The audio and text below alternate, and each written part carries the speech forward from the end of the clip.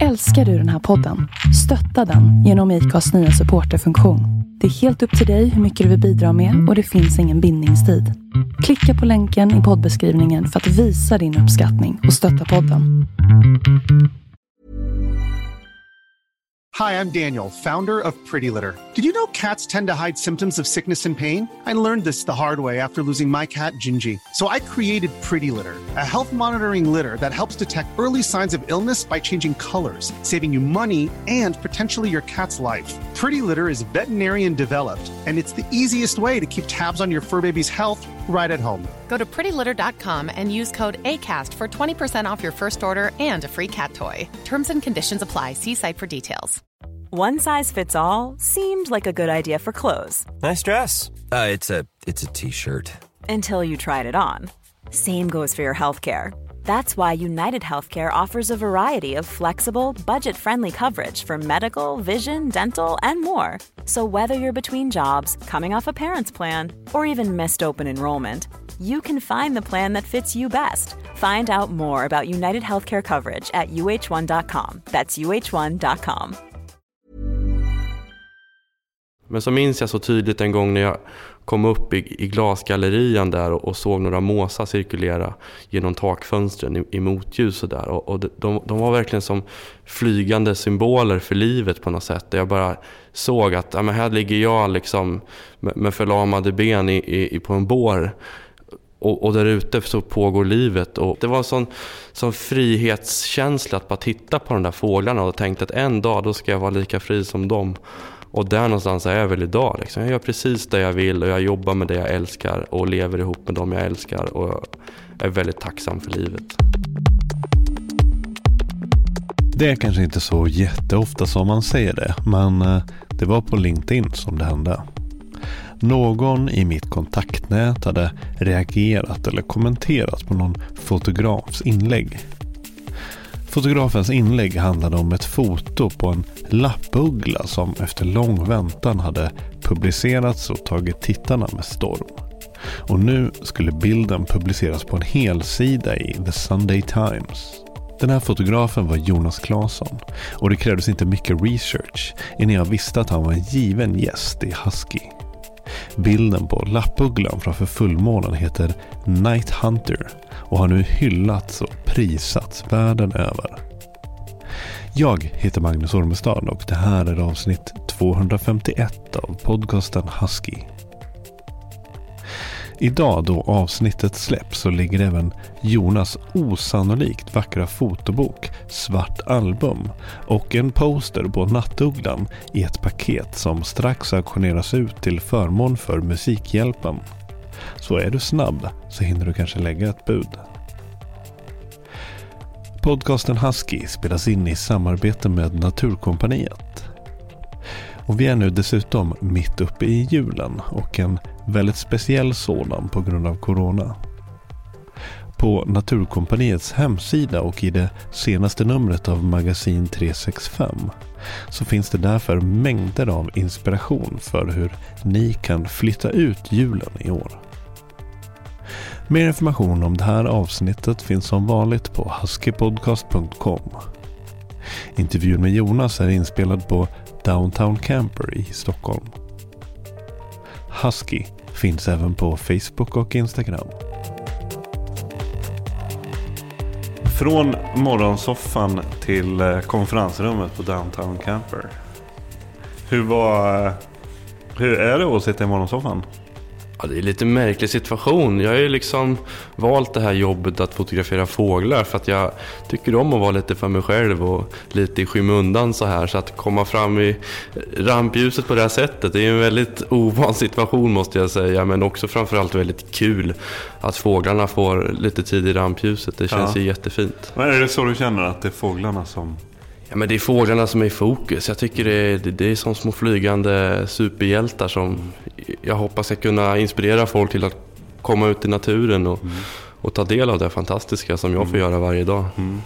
Ja, det där är ju definitivt någonting vi kommer att återvända till. Men liksom så här, för den här hösten har ju gått i liksom 220 för dig, verkar det som. Ja, verkligen. Alltså ska man summera året lite kort så började det med en resa till Indien och sen direkt vidare till Falklandsöarna. Där jag kom hem i sista sekund innan pandemin drog igång.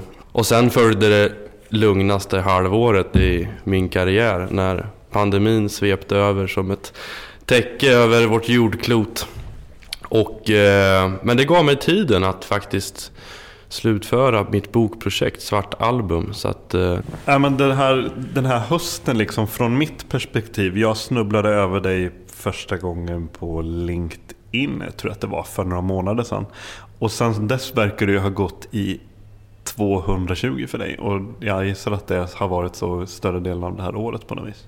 Ja, men det börjar ju med den här pandemin som på något sätt bidrog till en gigantisk lucka i kalendern. Och sen den här hösten, det har ju bara stegrat och stegrat. Först kom boken och sen kom internationella priser och tv-intervjuer och radiointervjuer och tidningsintervjuer från nära och fjärran. Och det har verkligen gått i 220, så det ska bli riktigt skönt faktiskt att krypa tillbaka in i sin håla i skogen där allting började på något sätt. Men så på ett sätt så kanske, inte för att prata om pandemin som någonting positivt, men om man ska titta på ditt workflow så kom den ändå ganska bra. Det var en olycka som kom ganska bra tajmad. Ja, men den enda fördelen som ju faktiskt kanske den har bidragit till är att jag fick tid att slutföra mitt bokprojekt som jag tänkt att slutföra i ganska många år. Jag lovat mina nära och kära att men till hösten kommer den, till hösten kommer det, och så där har det hållit på. Och när du säger att du ska då tillbaks till efter det här och liksom varva ner och sådär, var är det hemma då? Men alltså naturen har ju alltid varit dit jag vänder mig när saker och ting spårar ur och blir stressiga. Det är där jag liksom känner att jag får återhämtning och ro i kropp och själ liksom. Och att bara gå ut en tidig morgon och möta dofterna och intrycken och sådär, då är man tillbaka på ruta 1 nästan omgående alltså. En sån här reset-knapp på något vis. Ja, men verkligen. Det är så här, kontroll allt delete verkligen. Det är fantastiskt vilken påverkan naturen kan ha. Och var i landet är det du har vuxit upp, och var i landet, vilken natur är det som känns hemma? Ja, men mina hemmamarker är ju Kvismaren, Oset och Tysslingen som ju omgiver Kumla, där jag är född och uppvuxen. Här får du livstid. Ja, men precis. Ja, men exakt. Jag sitter på Kumla. Fågelfotograf på livstid, känns det som. Det är mitt kall i livet. En sån här standardfråga som jag har, det är liksom den här om barndomen och uppväxten, när man pratar om så här, vad jag kallar för svamp- och bärplockarfamilj. Är det någonting som gäller även för dig? Ja, men absolut. Naturen har alltid varit en självklar plats. Oavsett om det har varit stenstränder på Gotland eller svampplockning i skogar eller fiske eller bara picknick ute i det fria, så är det en helt naturlig plats för mig som har legat väldigt nära till hands för familjen i tidiga år. Du har liksom aldrig haft någon sån här period då du har bestämt dig för att jag ska bo i New York och jobba som stockbroker? Nej, men jag hade någon period när liksom storstan lockade. Men jag känner väl mer och mer att jag är ingen storstadskille. Så jag tycker om det här lantliga nära. Jag vill kunna gå ut i trädgården och pinka utan att någon ser på. Liksom. Det är mycket mera jag. Ja, man ska inte underskatta det. Verkligen inte. Men har du några så här tidiga minnen från... Fanns det liksom spår i din tidiga barndom som på något sätt skvallrade om att du så här 20 år senare skulle vara en... så här, har tagit liksom award-winning photos av fåglar liksom. Hade du någon tidig koppling till djur och natur och någon slags samhörighet och anknytning till fåglar och djur så?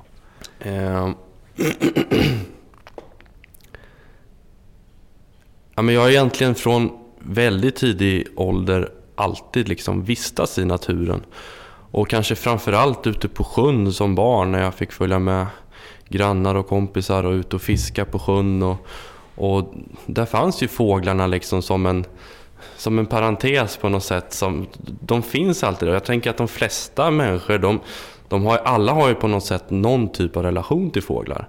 Men att de är liksom som ett som ett suddigt liksom, en suddig gardin i periferin på något sätt. Man stannar sällan upp och verkligen liksom tar in det. Men det har jag nog egentligen alltid gjort, även om jag inte är född med ett liksom starkt fågelintresse, utan snarare ett naturintresse.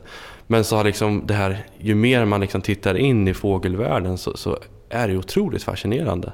Och ju mer tid jag får möjlighet att spendera med fåglar och studera deras levnadssätt, och man slås ganska fort av att det finns en stora likheter med oss själva.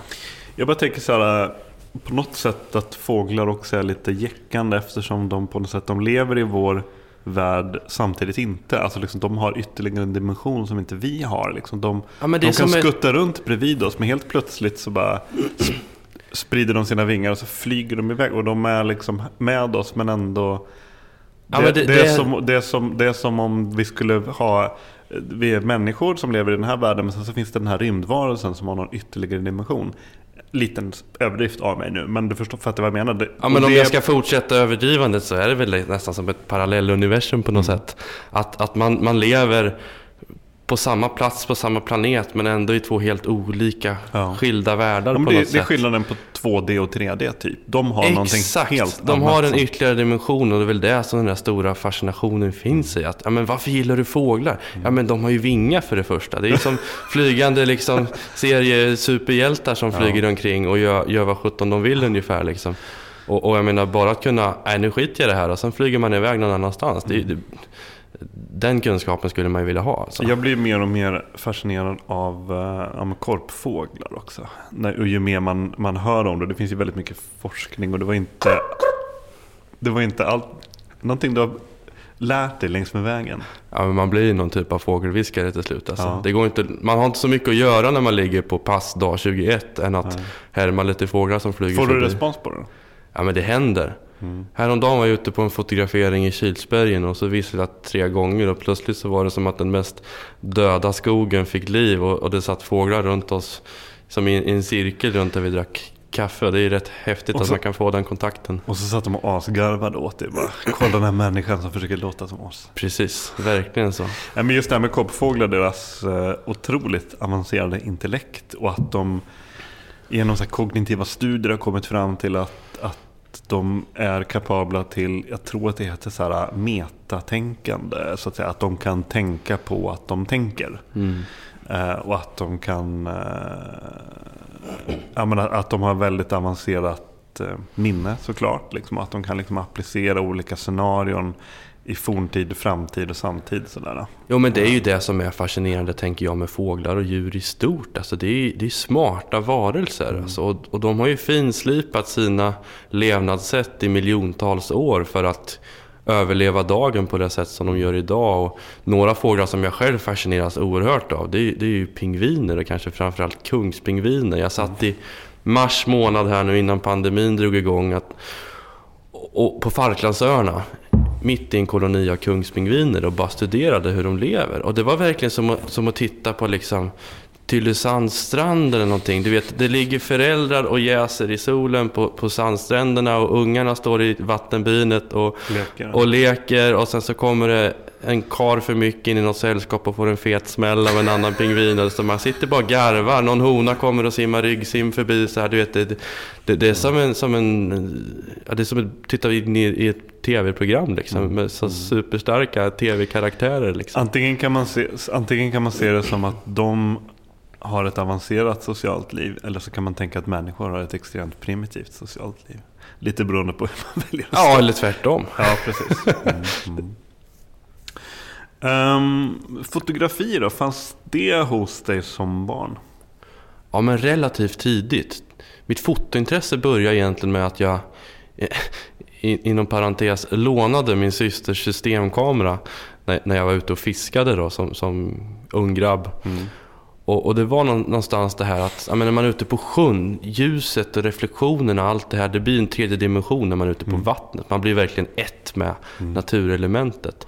du vet, tidig dimma på morgon och måsar och tärnor som sveper förbi och ljud och ljus och fiskar. Och du vet, det är som att verkligen vara i den här naturvärlden liksom. Och så sitter man ganska still i båten. Man sitter ganska still och man har inte så mycket att göra när det inte nappar. Och då vart kameran en naturlig del att ha med sig. Och då börjar liksom, där börjar någonstans det här att börja titta efter motiv och linjer och samspel och hela den här biten. Och det här är ju rätt länge sedan, det är ju 15 år sedan. Så att där började det.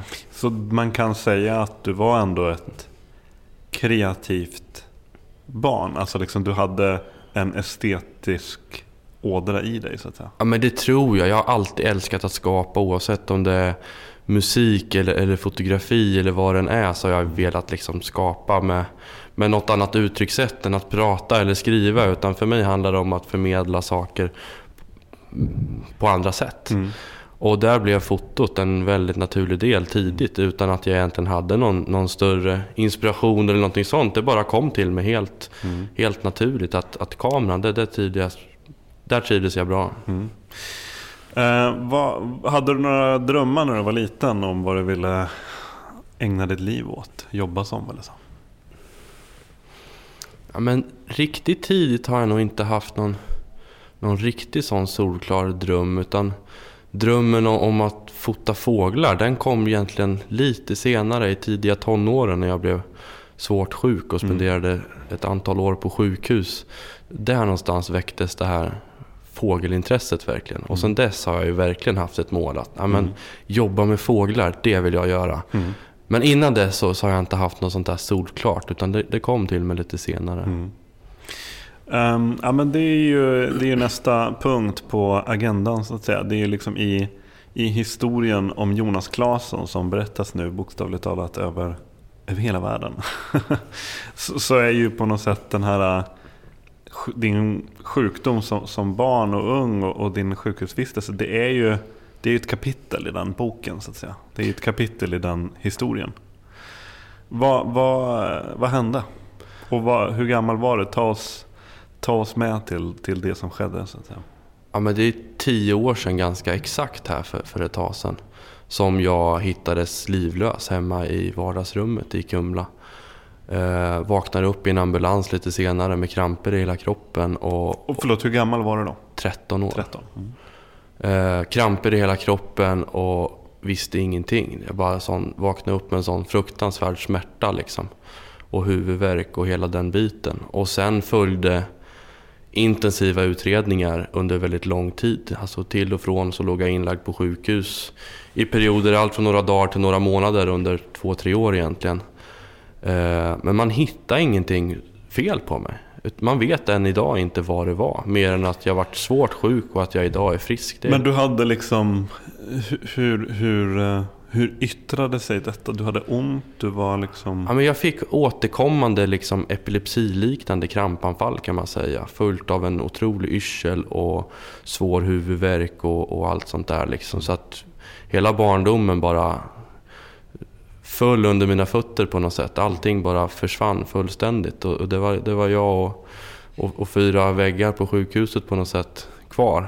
Det kom liksom från ingenstans det här och sen så det kom bara helt plötsligt. Jag hade cyklat hem tidigare från skolan med huvudvärk och sen hittades jag då medvetslös lite senare. Och så där höll det på. Och det här, du kommer ihåg allting? Det var liksom inte så att du var... Väldigt svaga fragment till och från. Mycket kommer man kanske ihåg genom att man har fått det återberättat och man har lagt pusslet lite själv i efterhand så här. Sen har jag ju väldigt långa perioder med totala minnesförluster egentligen. Det kanske också liksom det säger sig själv liksom, om man bara ligger i ett rum så det kanske inte är så mycket att komma ihåg liksom, att det blir någon slags kanske försvarsmekanism också. Precis, att allting smälter ihop till ett enda svart hål egentligen när man ser tillbaka på det.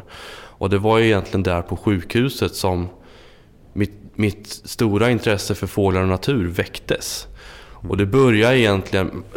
Det finns en kulvert under universitetssjukhuset i Örebro där jag transporterades väldigt ofta fram och tillbaka mellan olika vårdavdelningar och under den febrila jakten på att försöka hitta vad som var fel på mig då. Men så minns jag så tydligt en gång när jag kom upp i glasgallerian där och såg några måsar cirkulera genom takfönstren i motljus och där. Och de var verkligen som flygande symboler för livet på något sätt. Jag bara såg att men här ligger jag liksom med förlamade ben på en bår.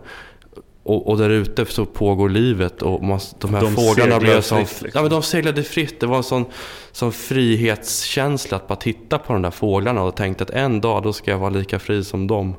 Och där någonstans är jag väl idag liksom. Jag gör precis det jag vill och jag jobbar med det jag älskar och lever ihop med dem jag älskar och jag är väldigt tacksam för livet. Skedde det liksom någon slags, det blir en påtvingad. Vi pratade precis i början där, du sa att du är egentligen en väldigt introvert person liksom, och nu har du hamnat i så mycket mediefokus och så. Och jag bara tänker mig att man när man som ung du spenderar så lång tid liksom i ett rum och liksom i ett sjukhus, att du blir på något sätt, du har inget val, du måste bli väldigt introvert, du måste bli liksom, dina tankar, allting måste liksom, det är väldigt mycket du måste deala med, det är väldigt mycket du måste hantera liksom i dig själv. Så är det. Och för mig var det väl att i och med att jag helt och hållet försvann från den vanliga vardagen så att säga och förlorade skola och kompisar och vänner och du vet umgänge och aktiviteter och hela den biten bara försvann från en dag till en annan. Och det var väl kanske det som gör att jag har så extra starka band till fåglarna idag. Det blev mina nya kompisar. Det var som att kliva in i en ny värld med och börja om på ruta 1 på något sätt. Och fåglarna, de krävde ingenting tillbaka. Man kunde bara sitta där på en sten och titta på den här stenknäcken som knackar på någon nöt liksom, och bara njuta av den fina stunden. Så att det var väldigt skönt att på något sätt få ett försiktigt umgänge utan att det krävdes någonting socialt av en. Nej. Sen är jag väl egentligen från början väldigt social på så sätt, men att men jag kan tycka att det är skönt att när saker blossar upp och det blir stressigt med jobb och deadlines och allt sånt här. Det är därför jag gillar att jobba i naturen egentligen. För att kunna dra sig tillbaka igen och börja om på ruta 1 som vi pratade om lite tidigare. Att verkligen få den här andpausen och få ro. Jag tänker liksom att, jag menar, som sagt, du hade redan innan du blev sjuk så hade du redan börjat, om man säger, fåglarna fanns redan i ditt medvetande. Under den här sjukhusvistelsen då på något sätt kanske tvingades du, eller du kom att identifiera och förstå att de här är viktigare än jag kanske innan trodde liksom, att det blev en... Ja, en stor bidragande orsak tror jag var att på sjukhuset så jobbar en väldigt viktig person för mig, Nils Eriksson, som jobbade som lärare, alltså sjukhuslärare, som ett fungerande band mellan skolan och vården kan man säga. Och han är gammal fältbiolog och ornitolog och en riktig sån naturmupp. Och han smittade mig väldigt starkt med sitt fågelintresse. Och han såg också att den här yngliga grabben behöver någonting mer än det som fyller hans vardag idag med prover och utredningar på sjukhuset. Så han tog tag i saken med egna händer och tog med mig ut i naturområden runt Örebro som Tysslingen, Oset och Kvismaren och visade mig fåglar helt enkelt. Och efter ett tag tog jag med syrrans kamera och Nisse stod vid sin tubkikare och vi liksom njöt av samma sak fast på varsitt håll. Och jag tror också att det på något sätt väckte liv i hans gamla intresse som hade legat på hyllan ett tag liksom. Så att det blev på något sätt en ny start både för han och mig tror jag. Och det har ju på något sätt gjort att idag står vi varandra väldigt, väldigt nära. Och kanske med naturen som blänkade oss samman på något sätt. Och jag tycker i stort att naturen har den fantastiska förmågan att... Naturen är en neutral plats. Det är på något sätt var vi alla kommer ifrån och där vi alla enas. Och det är väl just därför som jag tycker om att vistas där även i mitt yrke. Jag gissar ju att när du väl så att säga kunde stänga dörren till sjukhuset, att lämna det bakom dig, att det är ju, du kom in som en person och lämnade som en helt annan liksom. Ja, men så var det ju verkligen. Och liksom att du på något sätt nu hade Ja, men vad som, att du hade liksom lite mer en klar bild över vad som var viktigt i ditt liv då? Ja, men verkligen. Saker och ting sätts ju i ett oerhört perspektiv plötsligt. Och insikten att man kan inte ta någonting för givet. Ingenting. Man har ingen aning om vad som händer om en kvart. Och det är väl där någonstans som den här drömmen om att jobba med det jag absolut vill. Jag vill vara chef över mig själv och jag vill styra min egen tid och vill styra mitt eget liv. Därför att jag var så tacksam för att jag blev frisk. Att jag kände att nej, jag tänker inte slösa bort min tid och mitt liv för att tillfredsställa någon annan på ett företag. Utan jag vill bara göra saker som gynnar mig själv. Och som gör att jag själv mår bra. Och som gör att jag själv känner att jag har det liv jag vill leva. Och med facit i hand så känner jag verkligen att det var rätt beslut. Även om vägen hit har varit guppig. Ja, men och det är väl viktigt att liksom, det är väl så här något slags citat som har vevats fram och tillbaka nu under coronan. Det här never let a good crisis go to waste. Att det på något sätt, det som skedde dig var ju såklart en tragedi i sig och det som en prövning, en jobbig period, en kris liksom. Men att det man kan göra är att det har ju skett liksom. Det skedde ju. Att på något konstigt sätt så känner jag ju idag att hur konstigt den låter så är jag tacksam. Därför att jag är inte alls säker att jag hade levt det liv jag lever idag om inte det här hände.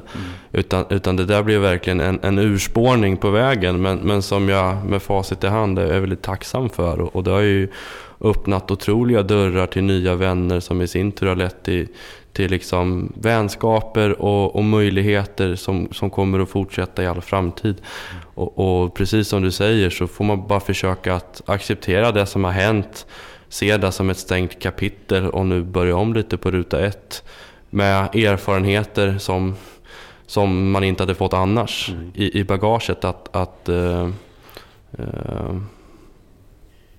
Det känns ju då som att fick du det här, var du en modig person innan?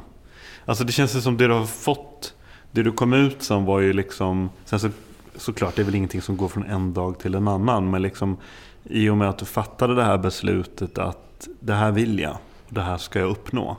Det är ju ändå någonting som enligt mig i alla fall att man, alltså det är modigt att uttala sådana tankar för sig själv och för andra och att liksom på något sätt styra in på en kurs som leder till det. Tror du att det är också den här insikten av vikten att liksom bara köra på och även ha modet att backa upp det? Är det också liksom, kommer det också ifrån den här liksom prövningen som du gick igenom? Ja, alltså det här med mod är ju intressant att tala om, för jag vet inte om jag var så modig. Jag var nog egentligen bara så där. När jag kände att jag är på väg att bli frisk så hade jag bara sån lust att ge revansch på livet på något sätt. Och jag ville göra till 100% det jag vill. Och jag var ju livrädd. När jag drog igång och startade företag som 15-åring så var det ju massor med folk runt omkring som sa att vadå, ska du livnära dig på det här liksom? Det går ju inte, fotobranschen är död. Men så hade jag några nära vänner och folk i min närhet, familj och så vidare som bara kör. Och det var dem jag valde att lyssna på. Och jag har bara kört sedan dess och inte reflekterat så mycket. Jag har bara försökt gå den väg som blev utstaplad framför mina fötter och följa den visionen. Men det är klart det har varit läskigt på vägen. Alltså man ställs inför nya läskiga saker varje dag. Men det är också otroligt utvecklande att hela tiden flytta sin comfort zone på något sätt. Att, jag vet för några år sedan var med i den första radiointervjun och man skakar som ett asplöv. Och sen nu plötsligt så är det morgonsoffer och ditten och datten. Och man känner sig plötsligt ganska bekväm i de sammanhangen. Och sådana saker har ju varit på något sätt avgörande för att livnära sig på fågelbilder. Att prata för publik på fotomässor och hålla föredrag och allt sånt där. Och jag har ju valt naturfotot för att jag vill sitta själv i skogen. Men ganska snart så insåg jag att det funkar ju där och då, men du tjänar inga pengar på det. Utan där måste du på något sätt nå ut till en publik och hålla den delen igång samtidigt. Liksom. Det är ett entreprenörskap egentligen.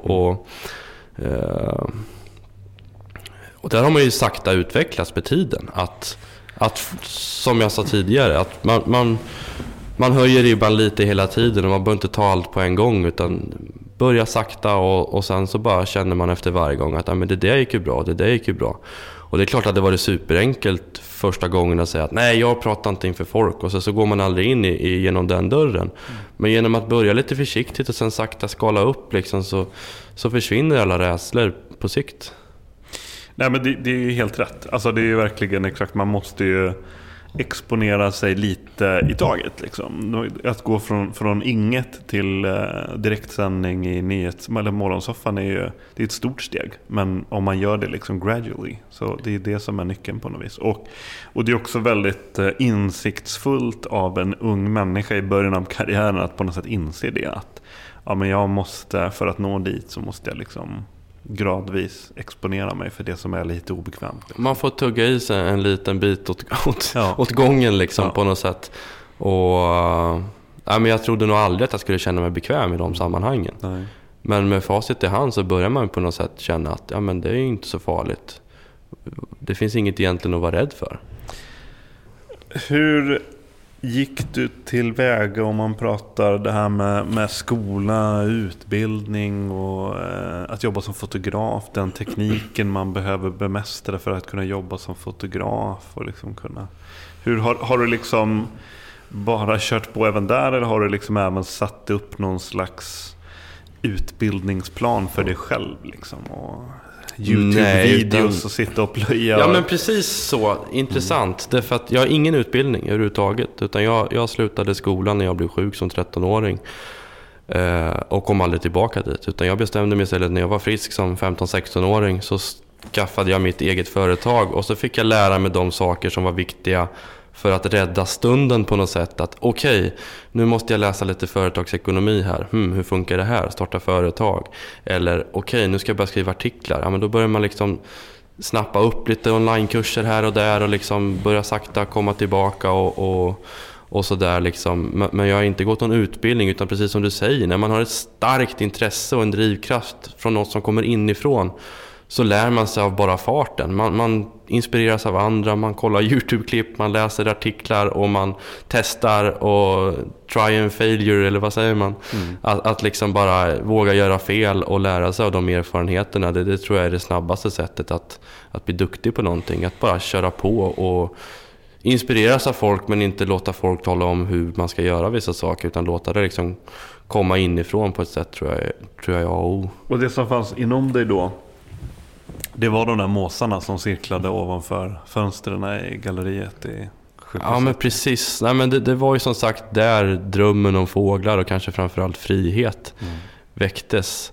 Och att som i mars nu i år sitta på en bergstopp på Falklandsöarna och kolla när svartbrynande albatrosser flyger förbi framför näsan på en och bara supa in den stunden liksom. Det blir sån otrolig kontrast mot den där kulverten i sjukhuset. Men där då på Falklandsöarna i den stunden, är du duktig på att, eller jag vet inte om det är så viktigt, men liksom så här, händer det att du då typ stannar upp och tänker tillbaks på tiden i kulvert? Ja, men man har ju på något sätt fått lära sig att men lycka är ju de där små stunderna, och att kunna ta till sig en sån fin stund har ju gjort att mitt liv idag är väldigt rikt. Därför att för mig är bara en stund som den här, att få sitta frisk och kry och prata med en trevlig människa som du, är en väldigt fin stund i livet. Men av allt det här man måste lära sig för att bli, låter i och för sig väldigt dumt att säga att man ska lära sig att bli en entreprenör, för att jag tycker att det ligger på något sätt inom man. Antingen har man det eller också har man det inte. Men det här att bli egen företagare då, vad är det som du tycker har varit svårast och kanske tråkigast att lära dig? Företagsekonomi är inte superkul för alla kanske. Men... Tack och lov har jag kunniga människor i min närhet numera som sköter den biten. Det är väl inte den roligaste delen av ens jobb hur som helst. Men just det här med entreprenörskap tror jag har varit en viktig del, att kunna livnära sig på det här liksom. Det är ingenting som kommer gratis, utan det är hårt slit hela tiden om att om att få nya uppdrag och såna här saker, att den biten ska rulla med samarbeten och allt det där liksom. Men du vet, det börjar med att en dörr öppnas som öppnar en ny och fantastiska människor på vägen har hjälpt mig verkligen. Så att det är ingenting som man har gjort självt, utan det har verkligen varit så att man har lärt känna personer som tror på en, som har fyllt en väldigt viktig förmåga att stötta och att pusha framåt och att ringa mitt i natten. Du, det här har hänt, du ska tänka nu. Och jag har haft förmånen att ha väldigt många fina människor i min närhet de här åren liksom. Som jag ju idag är extra tacksam för. Och när du säger jobbuppdrag och så vidare, du har även jobbat som nyhetsfotograf och ja men precis, och det var filmat ju också. Ja men exakt, när jag började starta företag så behövde jag ju först och främst få in pengar. Det var ju ganska enkelt, för att fota fåglar behöver man ganska mycket och ganska dyr utrustning till slut. Och det är ganska dåligt timmarvode när man ligger ute i skog och mark så där. Utan jag var ju tvungen att få någon typ av inkomst, och det började egentligen med praktik på en liten lokaltidning. Och därefter blev jag anställd som pressfotograf på Närkes Allehanda, samtidigt som jag producerade fiske-tv-program för TV12 och sådana här saker. Så det hade jag liksom som ett sidospår. Också fotat lite företag och reklam och andra typer av uppdrag. Du har sprungit på alla bollar. Ja men lite så, det är jag tacksam för också. Därför att dels så gav det mig liksom, målet hela tiden har ju varit att livnära sig på fåglar. Det har liksom varit en ganska långsam övergång där, att gå från att göra saker som, nu säger jag inte att det här var tråkigt, det var otroligt lärorikt att jobba på dagstidning och tv och hela den biten, och kunskaper och erfarenheter därifrån har jag ju idag applicerat på mitt fågelfoto, så jag är väldigt tacksam för det, men det var ju inte mitt drömjobb, utan mitt drömjobb har hela tiden varit att livnära på mina fåglar, och i början var det liksom uppdragen från tidningar och tv som finansierade mina resor till Ungern för att fota härfåglar eller vad det nu må vara. Och sen nu sakta så börjar det bli tvärtom istället. Att jag har kvar vissa få uppdrag som jag fortfarande tycker känns väldigt roliga, och framförallt kanske för att man har fått en nära relation till en arbetsgivare som man vill hålla kvar. Så att jag gör lite uppdrag fortfarande, men nu är ju fågelfotot det som jag livnär mig på helt enkelt. Ja, men för det tänkte jag också fråga liksom, när och hur gick det till när du började liksom, kanske inte tacka nej till jobb och uppdrag, men liksom mer att du märkte att du kunde vara lite mer, så att säga, ta russerna ur kakan, och det är kanske lite där du befinner dig just. Ja, men jag tror egentligen brytpunkten till när det liksom började gå bra på riktigt, det var nog egentligen när som du beskriver, att när jag började tacka nej till saker. Det är för det blir på något sätt, även om man tappar en inkomst i stunden, men kommer det uppdraget från ett ställe där dit vill jag inte, utan man får ju på något sätt göda det som kommer att bidra till att ta en i en riktning dit man vill. Och där tror jag att säga nej är den största utmaningen kanske. Att faktiskt våga säga att nej, det här är jag är jätteödmjuk för frågan, men jag har tyvärr inte möjlighet, får man säga då. Därför att men då får man harva på med det här andra som kanske runt hörnet öppnar en dörr. Men det där är en otrolig balansgång när man inte har råd till hyra till slut. Och råd att betala hyra till slut. Så det där har varit en väldigt fin balansgång, att på något sätt göda det som kanske genererar någonting annat än inkomst i pengar. Alltså, det är så otroligt lustigt, för nu jag började med avsnittet igår under en löptur, och så nu när jag på cykelturen in hit så lyssnade jag färdigt på en intervju med en amerikansk fotograf som heter Chris Burkhardt, som många känner till. Och han var intervjuad i en podcast, Rich Rolls podcast, och en jättebra intervju, jättelång bra intervju som jag verkligen kan rekommendera. Och det är så lustigt, för han pratar om exakt samma sak. Exakt, det är nästan ordalydelsen är nästan exakt detsamma. Om just det här att värdet av att säga nej till saker. Han bara, man får liksom höra så här råd till unga som ska börja med någonting. Att säg ja, lära sig säga ja. Så man kan se på ett annat sätt också. Och det är så här, nej men du måste kunna lära dig att säga nej. För i och med att du säger nej till vissa saker, det innebär att du säger ja till någonting annat. Och det du säger ja till, det är ju den här, ja men det är det här som är passionen. Det här är ju målet, det här är ju drivkraften. Och det är väldigt lustigt att du säger exakt samma sak. Alltså. Ja, för men det just är ju att han har ju också det. liksom gått ifrån utan erfarenhet och liksom ingenting sådär, och sen så har han liksom blivit en väldigt framgångsrik fotograf liksom. Och för honom var det surfingen som blev det första som han fotade, och för det är det fåglar. Ja, men det är ju som du säger väldigt lätt att när någon viftar lite med ett dollartecken och säger här finns det pengar till mat, då är det väldigt enkelt att ta den vägen. Och där har väl den finaste balansgången varit att ja, men pengar har aldrig varit det som har lockat mig överhuvudtaget. Då skulle jag definitivt inte bli fågelfotograf, kan jag säga. Utan det har ju varit den här passionen, den här drömmen om att få göra det jag vill och få andas den friska luften och lägga tiden på att titta på fåglar och fotografera fåglar och berätta om det för andra och inspirera andra kanske genom mina bilder i bästa fall är väl liksom lite min målsättning. Och jobbet idag är väl lite så här, payback till naturen, att på något sätt belysa det som jag tycker har haft störst inverkan på mitt liv. Och nej är ett väldigt bra ord, för det tar en till den riktning som man vill. Och jag kan ju såklart vara jättebra i andra sammanhang, men så fort ett ja leder en åt fel håll så har jag lärt mig att nej, då är det läge att säga nej. One size fits all seemed like a good idea for clothes. Nice dress. It's a t-shirt. Until you tried it on. Same goes for your healthcare. That's why United Healthcare offers a variety of flexible, budget-friendly coverage for medical, vision, dental, and more. So whether you're between jobs, coming off a parent's plan, or even missed open enrollment, you can find the plan that fits you best. Find out more about United Healthcare coverage at uh1.com. That's uh1.com.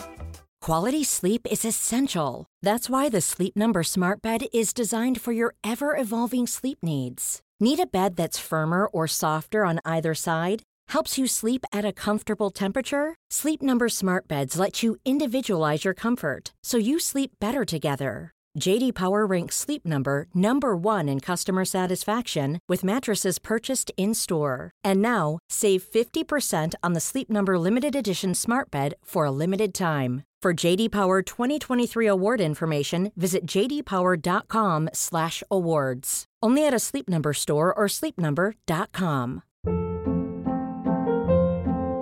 Hold up. What was that? Boring. No flavor. That was as bad as those leftovers you ate all week. Keke Palmer here, and it's time to say hello to something fresh and guilt-free. Hello Fresh. Jazz up dinner with pecan-crusted chicken or garlic butter shrimp scampi. Now that's music to my mouth. Hello Fresh. Let's get this dinner party started. Discover all the delicious possibilities at hellofresh.com.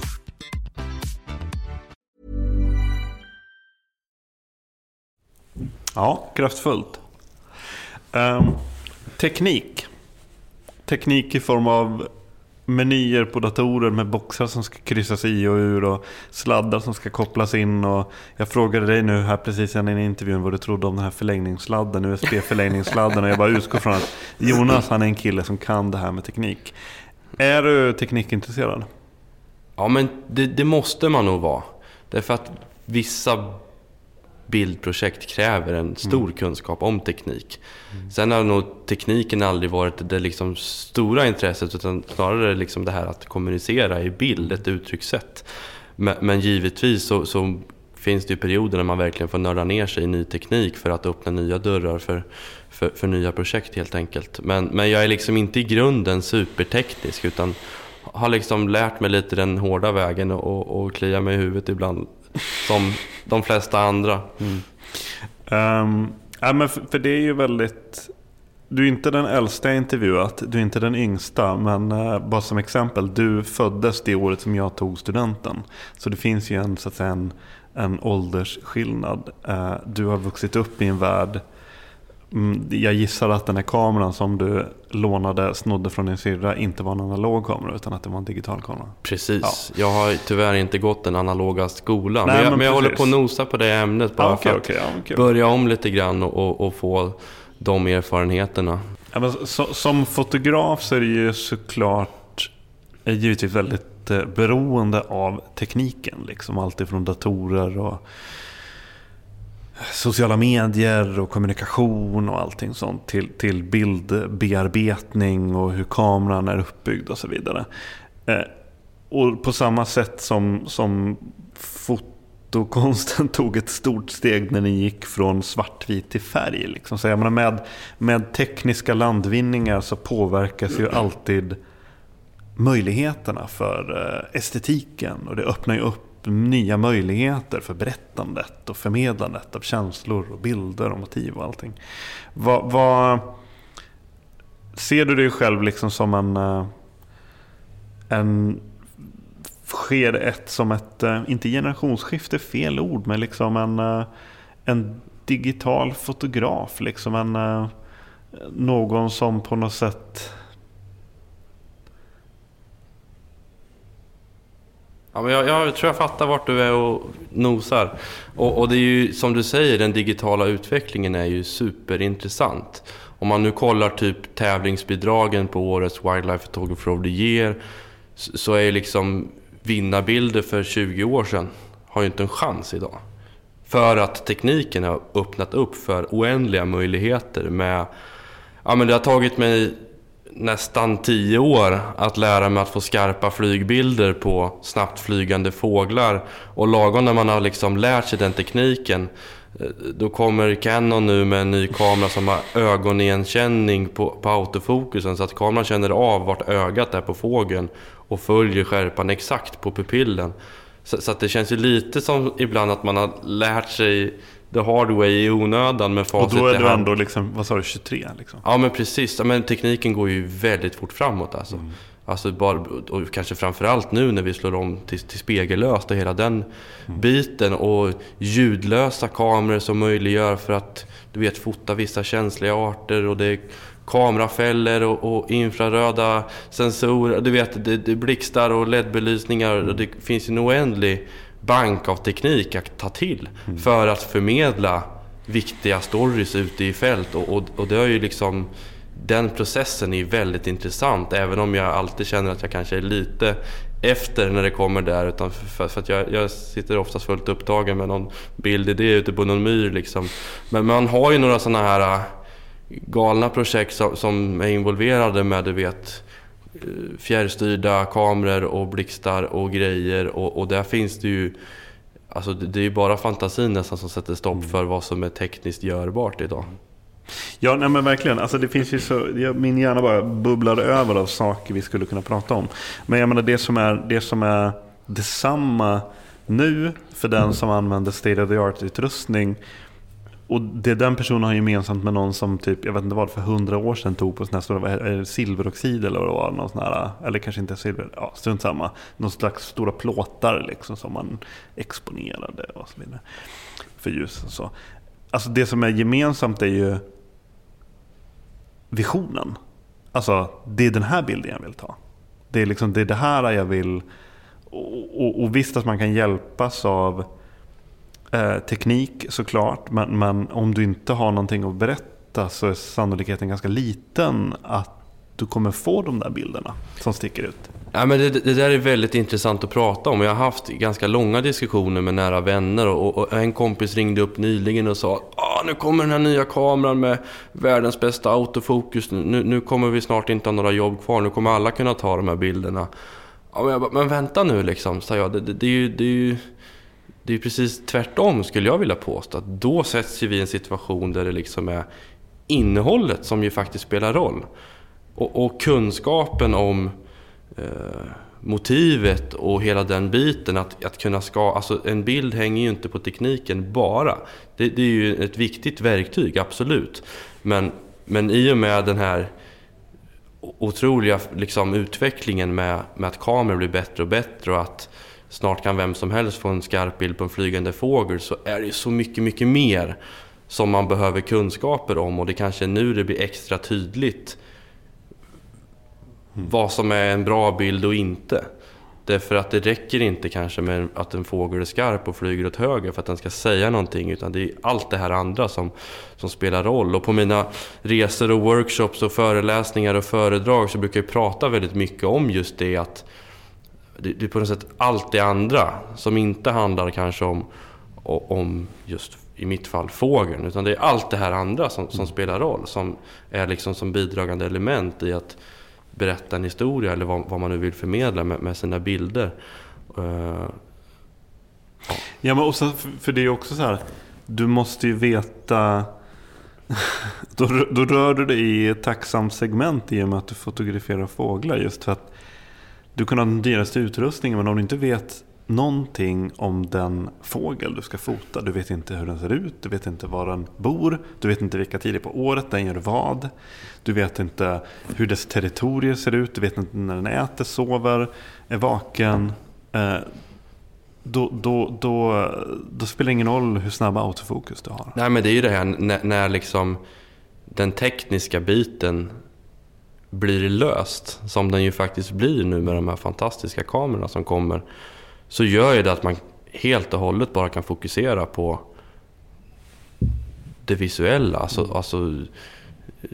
vad ska man säga, ingredienserna i sina bilder och med bakgrunden till storyn och lära känna individerna och förstå, du vet, bygga en story och ha liksom bildidéer i huvudet och inte låta tekniken sätta käppar i hjulet, utan tvärtom nu så kan man lägga 200% fokus på det som är viktigt.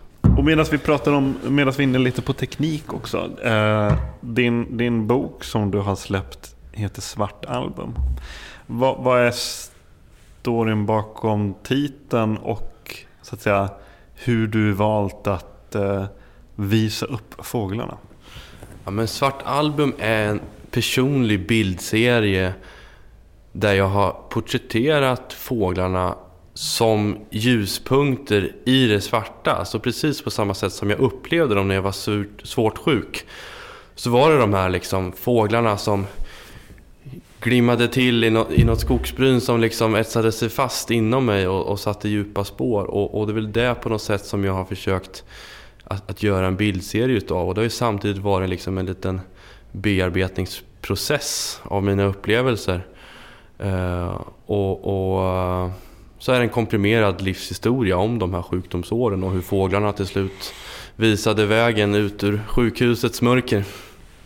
Och rent tekniskt liksom, hur tar man bilder med svart bakgrund? Ja, det där är ju förklarat för en novis då. Ja, men det visade sig att för att få de här bilderna, det var ju otroligt svårt i början. Alltså jag tog ett par 3 bilder per år första åren och nästan jobbade uteslutande med att försöka få de här bilderna. Och det är alltså fåglar som nästan ska kännas frilagda mot det svarta. Och där har jag liksom hittat till slut ett sätt där solen måste bryta in och enbart träffa fågeln, kanske på en sten i vatten. Och så måste det vara en skog i bakgrunden som är i skugga då, som inte träffas av något solljus. Och sen måste ljuset vara tillräckligt starkt så att när jag underexponerar, så att jag exponerar efter det vitaste på fågeln, så blir den mörka bakgrunden till slut svart. Och som i råbearbetningen där man i normala fall kanske lättar upp skuggor och drar ner högdagrar för att få fram så mycket detaljer som möjligt, så har man här gjort tvärtom. Alltså att man drar ner skuggor och drar upp högdagrar för att ytterligare öka kontrasten så att man får den här svarta bakgrunden, så att fåglarna verkligen får allt ljus på sig som jag tycker att de förtjänar. Men den här inspirationen till sånt, då kan du hämta det från så här konstnärer och från konstfoto, modfoto eller whatever. Ja, eller musik eller vad som helst. Alltså det är rätt vad det är, så bara wow, jag kan titta upp i taket här med fantastiska repen och börja få massa idéer. Och läst jättekink i det där, men det ska vi inte spara ur. Men alltså det här med att hitta linjer och samspel kan väcka all möjlig typ av kreativitet. Alltså, så att inspirationen kan verkligen komma från precis vad som helst. Precis som en fågel kan komma från var som helst. Precis. Berätta lite grann om då du jobbar ute i fält. Liksom. Till att börja med så som jag har förstått det, då, det kan vara exempelvis kurser, så här, fotoresor, kurser och så, där du är anlitad då som föreläsare eller som så här mentor eller vad ska man säga. Berätta om en typiskt sätt som du reser och hur du är när du är där ute och vad är du går igång på, hur ser dagarna ut och vad är det du men de ser efter? Väldigt olika ut egentligen, och jag kan väl dela upp det i lite olika segment skulle man kunna säga. Dels har jag såklart mina egna kreativa projekt som till exempel Svart album eller mina lappugglebilder som jag har jobbat på i väldigt många år, och man har några sådana här stories som man vill förmedla och saker som man vill få ut av personliga skäl egentligen. Och sen har jag ju samtidigt fått den fina möjligheten att få inspirera andra genom att ha föredrag på fotofestivaler och resa med grupper till Indien eller Falklandsöarna och delge mina kunskaper och liksom hålla igång en kreativ process i sådana sammanhang. Workshops nu har jag haft senast i Örebro på hemmaplan och fotat traner och såna här grejer, och det är väldigt givande även för mig i sådana sammanhang, därför att det kommer in 12-15 personer med många års erfarenheter men som kanske står och trampar lite vatten, men tillsammans när man börjar liksom röra om i den där grytan av hundratals år av erfarenheter så har man ju ett otroligt utbyte av varandra. Och det är kanske den del som jag tycker är roligast, när man känner att man dels kan ge och få från som deltagarna på mina resor och workshops som är fantastiskt duktiga. Det handlar mer om att man vill kanske få den där lilla extra kicken, en liten kreativ bara injektion sådär, och det brukar man verkligen få efter en sån helg tillsammans. Så det är en del, och sen hjälper jag ibland andra fotografer med projekt, och jag får tvärtom hjälp ibland av andra fotografer, för vissa projekt kräver flera personer. Och sen fylls ju dagarna av podcastintervjuer numera och föredrag och mässor, och jag har drivit en egen utställningshall för mina bilder på Marieberg galleria sedan ett antal år tillbaka, böcker, almanackor och så vidare. Det är ju väldigt många bäckar små kan man säga som gör att jag kan leva på det här alltså. Hur känner du att du blir liksom så här bemött på de här resorna med, som sagt du är väldigt junior beroende på hur man ser det liksom, hur är en behöver inte himla med att det är män det handlar om, äldre män. Hur benägna är de att lära sig av en ung spoling? Väldigt skulle jag säga. Jag har faktiskt tänkt tanken kanske innan de här resorna drog igång hur man ska bli bemött och sådana här saker. Men det blir som en kollektiv härlig stämning där alla strävar mot samma mål, att utvecklas. Att går man med i en workshop eller i en utbildning eller vad det nu må vara, så är det ju för att man vill komma vidare.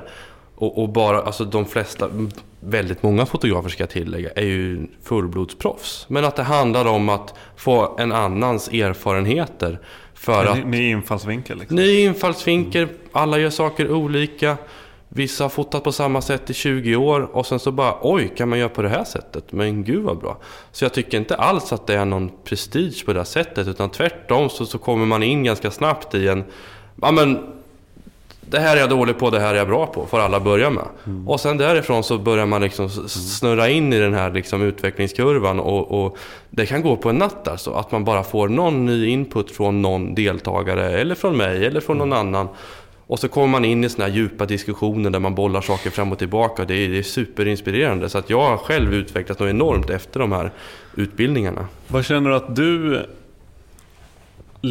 känner du att du ligger efter inom något område där du känner att det här vill jag jobba mer på, det här vill jag lära mig mer om?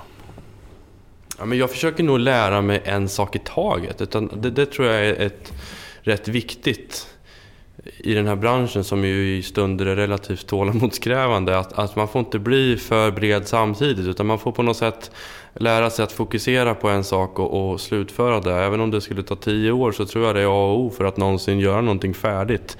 Det är för att det är så lätt att det kommer någon ny teknik eller något nytt motiv som dyker upp, och wow, när det kommer en sån fågel dit, att då liksom ha det mentala fokuset att bara, nej, nu jobbar jag enligt plan. Det tror jag är avgörande. Men igen då, ute i fält liksom, ta oss med ut i skogen liksom, så när trivs du som bäst? Liksom, och hur brukar du liksom... Jag förstår att det här handlar ju såklart om vilken typ av fågel du vill porträttera och dokumentera och fota och så. Men brukar du tälta? Är du ute liksom 1 vecka, 2 veckor? Brukar du liksom vara med vänner, kollegor? Eller brukar du vara ensam? Eller bor du i ett gömsle? Liksom, går upp tidigt på morgonen? Liksom, ge lite ögonblicksbilder. Ja, men för det första så de projekt som jag har igång som på något sätt är enbart jobbrelaterat, förstår mig rätt. Alltså det drivs ju alltid av någon vilja inifrån, men så att jobb vill jag lägga i en väldigt kärleksfull liksom parentes på något sätt.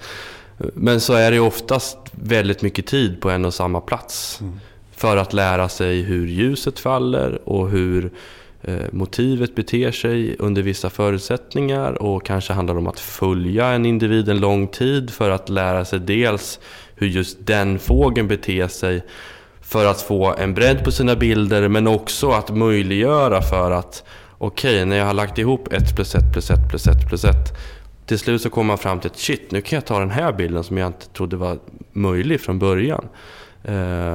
Och sen finns det ju tillfällen när Hasse, min gamla vapendragare, som också var liksom stor bidragande inspirationskälla när jag drog igång med det här, som kan ringa nu senast idag och bara, var är du? Ska du med ut i skogen liksom? Och då kan jag haka på bara utan någon plan, att det är inga bilder jag kanske har något direkt sammanhang att koppla dem till, utan det handlar mer om något socialt och återigen, där är naturen och fotot någonting fint man kan enas kring, liksom en neutral punkt där man bara har det gott. Så att det är väldigt olika. Men det kan liksom vara på den nivån, om det är en särskild bild du vill få, att det bryts ner på individnivå. Det är inte bara den här fågelarten, hur den beter sig, utan det är verkligen så här, du är som en stalker. Ja, men alltså fåglar är ju verkligen individer. Jag kan fota en lappuggla som beter sig på ett sätt, och sen har du, ja men precis som med människor, sen träffar någon annan som är helt tvärtom. Och det är det som på något sätt, när man verkligen kan grotta in sig i en individ och lära känna den och bli liksom lite kompis med den. Dels är det ju förrän då man kanske kan få de här riktigt bra bilderna, liksom, när man på något sätt dansar tango. Nej, men när man liksom har en ömsesidig respekt till varandra, och man vet att man finns där, och allt flyter på. Det är då det liksom börjar öppnas upp för de här möjligheterna.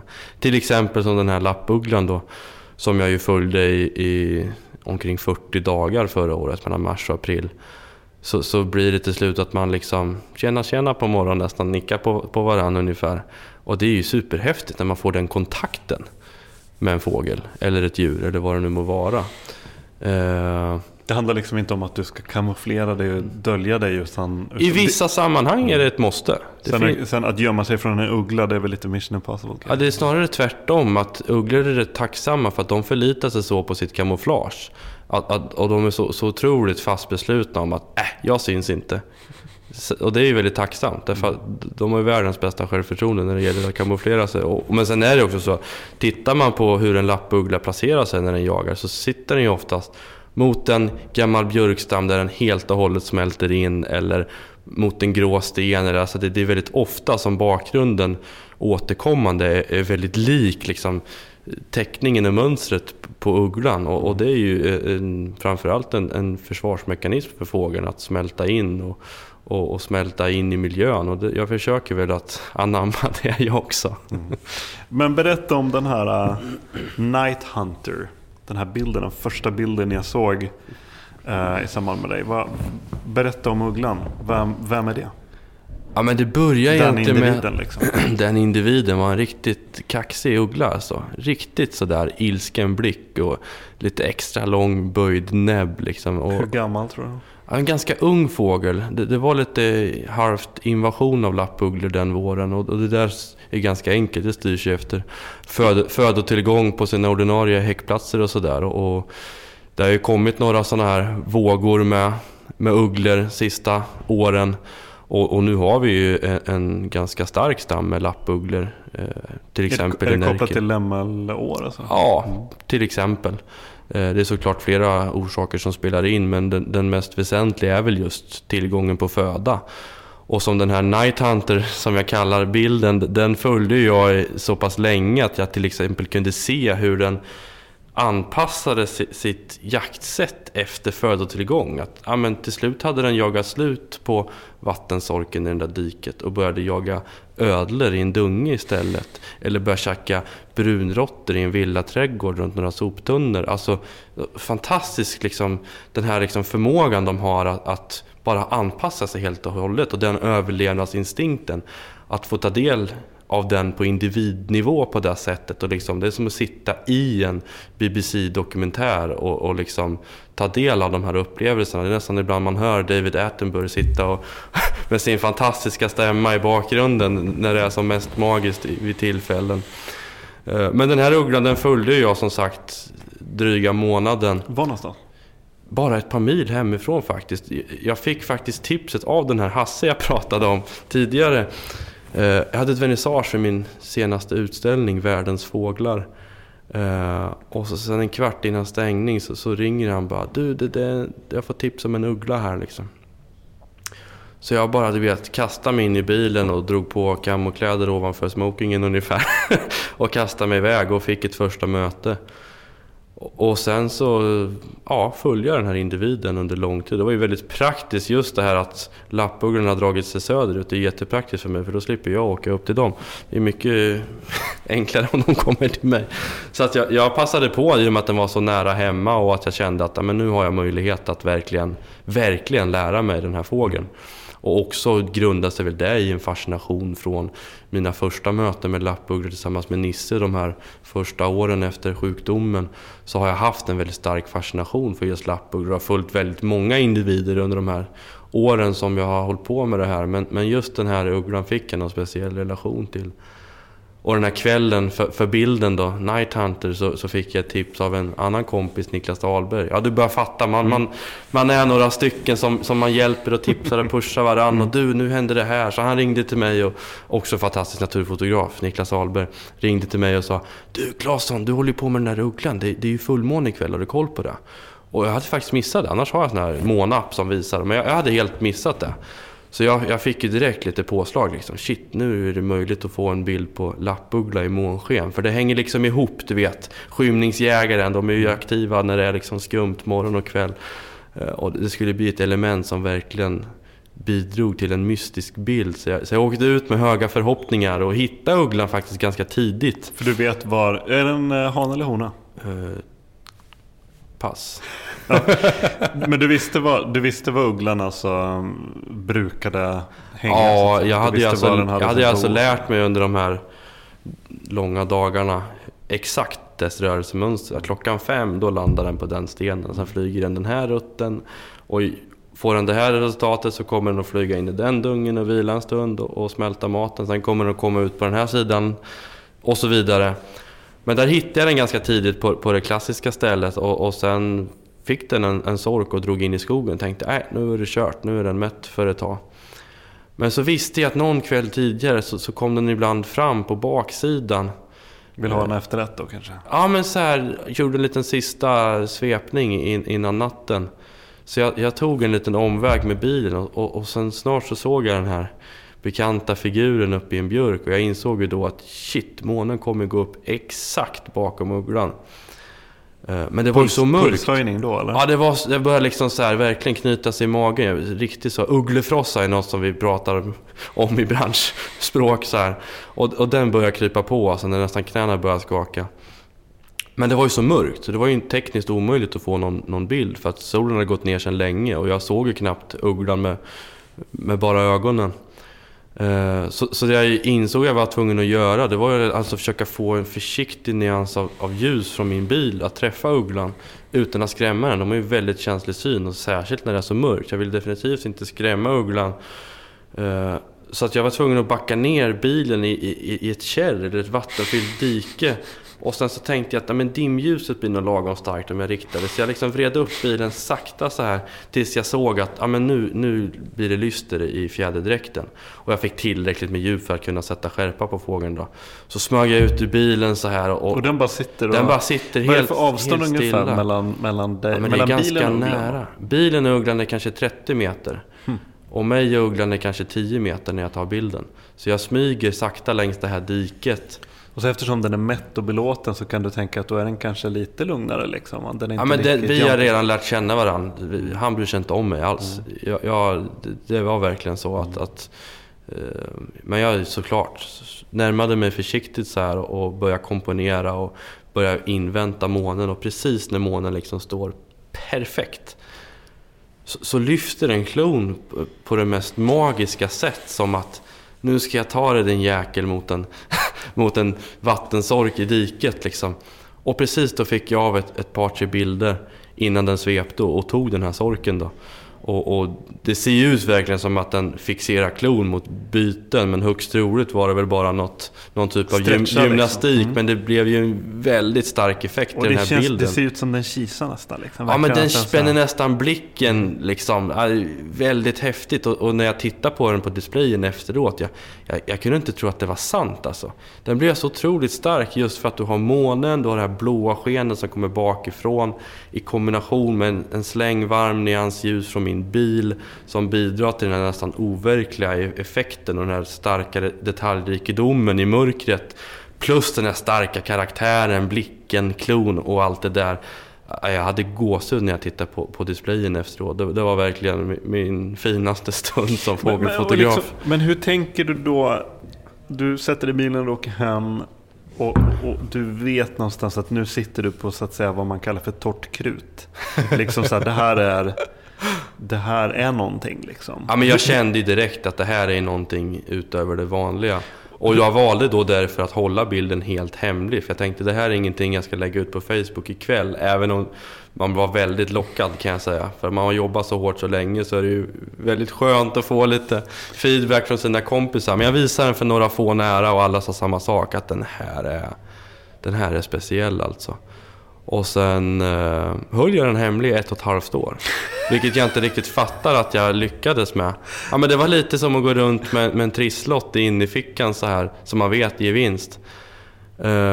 Och sen skicka in den till 3 tävlingar där på Varför väntade du så länge? Vad väntade du på? Ja, men dels så är hela Lappuggleprojektet inte offentliggjort. Utan det är jag har hållit det ganska hemligt vad jag har för bilder. Och jag har ganska unika saker att berätta i de här bilderna. I och med att jag kunnat följt dem på individnivå så länge. Alltså som du fortfarande sitter på? Ja, verkligen. Jag har några S kvar. Nej, men jag kände ju att det här är någonting starkt. Och det här vill jag verkligen vänta till ett fint tillfälle att publicera. Så jag skickade in den till 3 tävlingar. Och den blev då prisad i alla 3. Så den blev highly commended i Wildlife Photographer of the Year och European Wildlife Photographer of the Year. Och sen gick den upp och vann första pris då i Siena Award, som är en av världens största fototävlingar med nästan 50 000 bilder fördelat på 10 kategorier från 156 länder. Det är så här nästan svårt att ta in hur litet nålsöga det är på slutet. Och sen blev den ju publicerad i brittiska The Times and the Sunday Times strax före prisutdelningen liksom i London. Papperstidningarna helt enkelt. Och på webben då. Ja, precis. Och då var det ju, det bara small i inkorgen. När den där liksom visades. Jag fattade först inte vad som hände. Jag gick in på Instagram och det bara forsade in följare och meddelanden. Och jag visste inte vad som hade hänt. Men då hade ju då The Times fått någon typ av förhandsvisning på de prisade bilderna från tävlingen i London. Och fick en sån förhandspublicera vissa bilder då. Så jag fick veta det bakvägen. Bara, Claesson, du är i The Times liksom. Vad är det som händer? Och sen har det liksom den här hösten, den har fullständigt spårat ur liksom. Och det är otroligt tagen av uppmärksamheten den bilden fick. Även om jag visste att det var en bra bild som jag är otroligt stolt över. Det är definitivt den bästa bild jag har publicerat hittills. Hur sa han lite mist. Vad heter det? Hur går det till lite grann från så att säga tävlingens perspektiv, det är inte så att de bara den såg schysst ut liksom, utan jag antar att om du ska passera det här nålsögat som du pratade om, det är vissa kriterier som ställs upp och de kommer liksom inte okritiskt bara lyfta upp vad som helst liksom. Nej, men som till exempel Wildlife Photography of the Year är väl kanske den hårdaste tävlingen i världen, där det liksom sitter forskare i juryn verkligen. Och där är det ju först ett grovurval där de plockar ut att de här kandidaterna tror vi på, och sen så de finalisterna får skicka in råfilerna då för granskning av dataanalytiker så att det inte förekommer bildfusk och annat, utan måste ju förhålla sig till tävlingens regelverk. Och sen därefter så börjar väl det hårda arbetet för juryn att välja vem ska vinna och vem ska inte vinna. Och jag har bedömt vissa tävlingar själv och där är ju verkligen det svåra liksom. Varför är den här bilden bättre än den här när det är så fruktansvärt bra bilder i toppen liksom. Så att få nu första pris i jury-miljökategorin i Italien, det är så ofattbart liten chans, så att jag är väldigt ödmjuk inför det. Det känns väldigt, väldigt fint. Du sa att det öste in följare till ditt Instagram-konto och så vidare. Vad tror du själv om, som sagt, du har ju vuxit upp i den här världen med sociala medier och Instagram och så. Tror du att Instagram har påverkat fotografens status, fotografiets status och motivets liksom, vilka motiv som funkar liksom, vilket... Nej, men jag har gjort det ganska enkelt för mig att bara fota fåglar. Ja, så att jag kör på det, och jag tror att som till exempel på Instagram eller vad man än gör, att nischar man så ordentligt, då bryter man liksom lite is. Då kommer man igenom bruset, att är man för bred så är det lätt att man bara försvinner i den stora massan. Och där var en god vän till mig, Tom Svensson, som faktiskt ringde upp mig och sa att dina fågelbilder är någonting speciellt för kanske 5 år sedan. Och om du kommer att satsa helhjärtat på det här, då kommer du gå långt sen. Och jag tänkte, en glad göteborgare, varför inte? Så här. Men såklart, det låg ju naturligtvis inom mig också att det var ju fåglar som jag framförallt ville fotografera.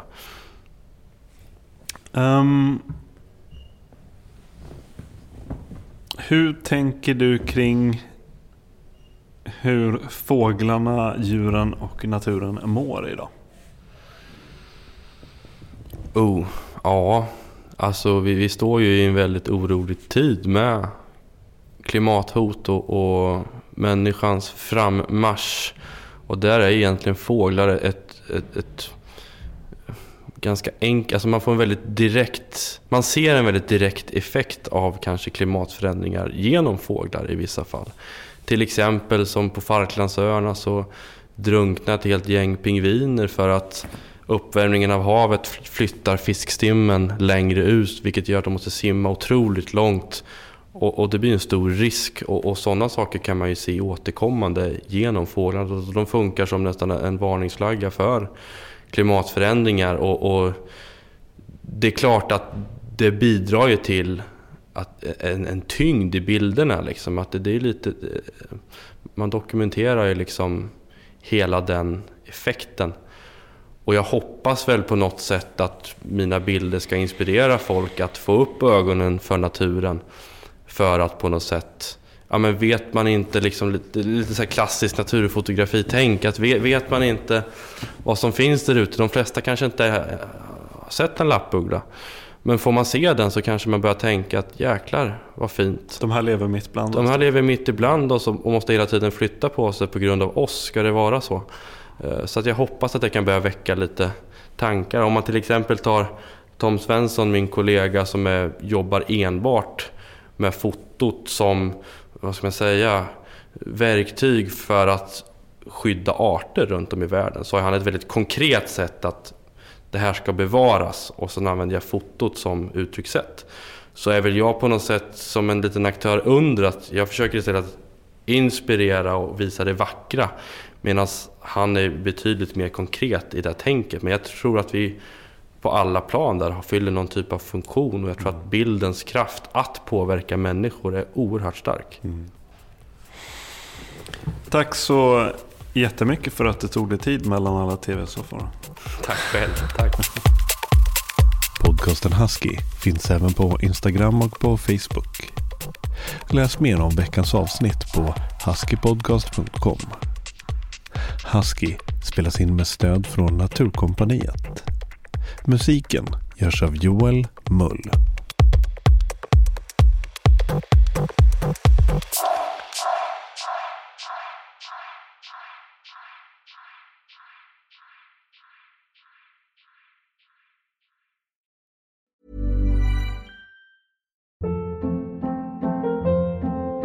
Hold up. What was that? Boring. No flavor. That was as bad as those leftovers you ate all week. Keke Palmer here, and it's time to say hello to something fresh and guilt-free. Hello Fresh. Jazz up dinner with pecan-crusted chicken or garlic butter shrimp scampi. Now that's music to my mouth. Hello Fresh. Let's get this dinner party started. Discover all the delicious possibilities at hellofresh.com. Hey, it's Paige DeSorbo from Giggly Squad. High quality fashion without the price tag. Say hello to Quince. I'm snagging high-end essentials like cozy cashmere sweaters, sleek leather jackets, fine jewelry, and so much more. With Quince being 50 to 80% less than similar brands. And they partner with factories that prioritize safe, ethical, and responsible manufacturing. I love that. Luxury quality within reach. Go to quince.com/style to get free shipping and 365-day returns on your next order. Quince.com/style.